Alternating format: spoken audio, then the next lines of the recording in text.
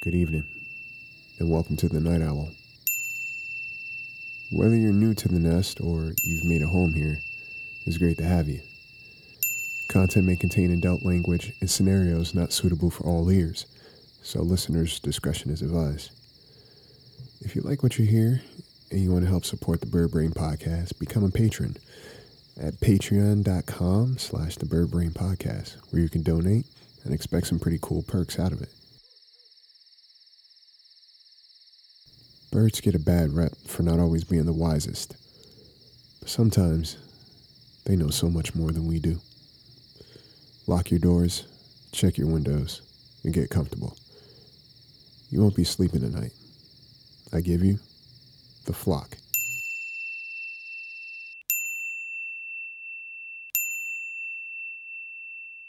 The birds around my place were in abundance. My personal favorites were the hummingbirds.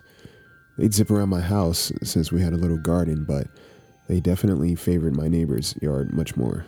I mean, they had feeders, so it made sense. I saw them as my good luck charm, and since they fascinated me more than most birds, I developed an affinity for them.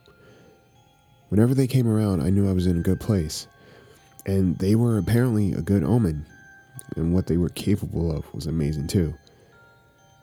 And we both love sugar, but I digress. But there was one other bird that came around that I didn't favor too much at all. The corvid. The crow family. It gave me the chills.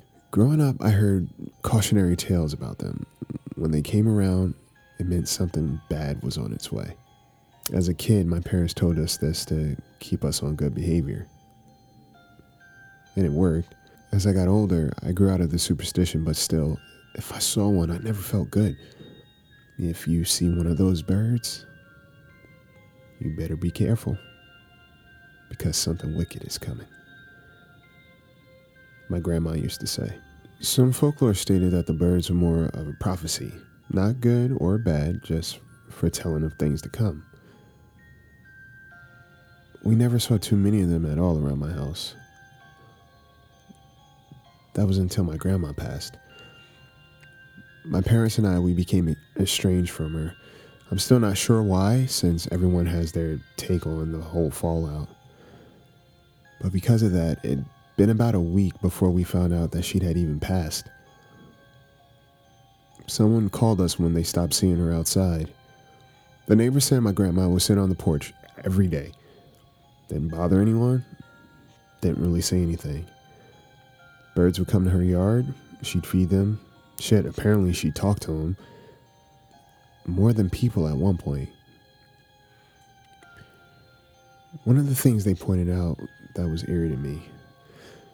When she died, they said her yard was pitch black. That's how many corvids were in her yard.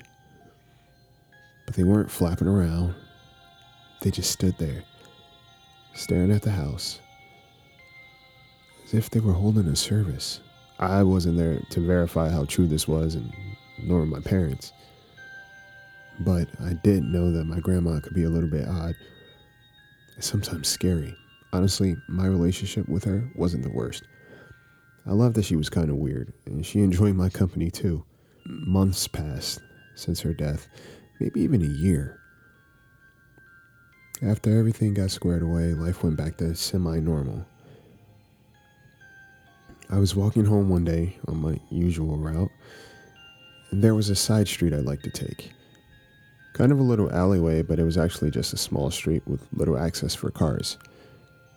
As I walked, a corvid perched on a gate right as I walked by a house. It cawed and it scared the shit out of me. I motioned at it to get it out of the way. It flapped away but then came right back. I continued to walk. And another corvid. Same thing. Where the fuck are these things coming from? I thought to myself. I shooed this one away the same. The same reaction. At that point, I just ignored it and kept walking.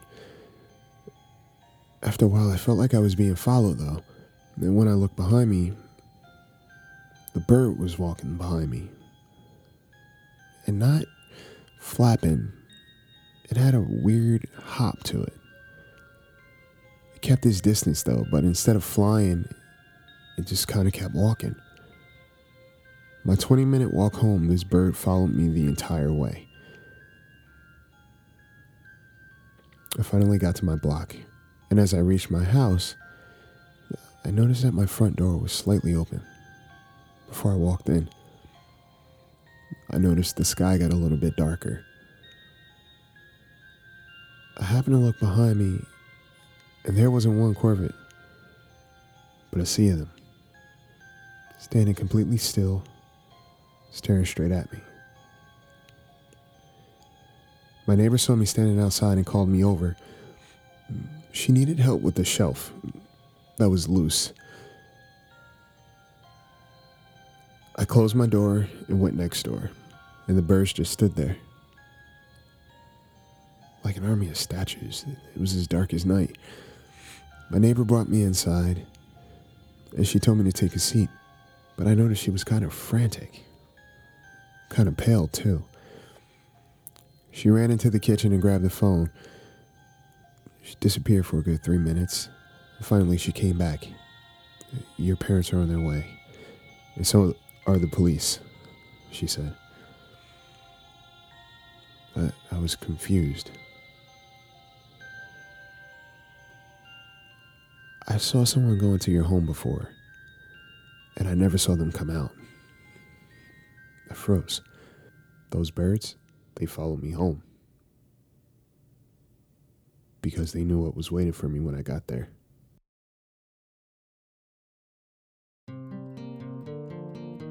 So there you have it. Tune in next week for another story to keep you up at night. And if you have a story of your own you'd like to be featured on the podcast, email at thebirdbrainpodcast@gmail.com with the subject headline Night Owl. Comment, subscribe, rate, review. You can listen on iTunes, Spotify, Stitcher, and Red Circle. Sleep tight.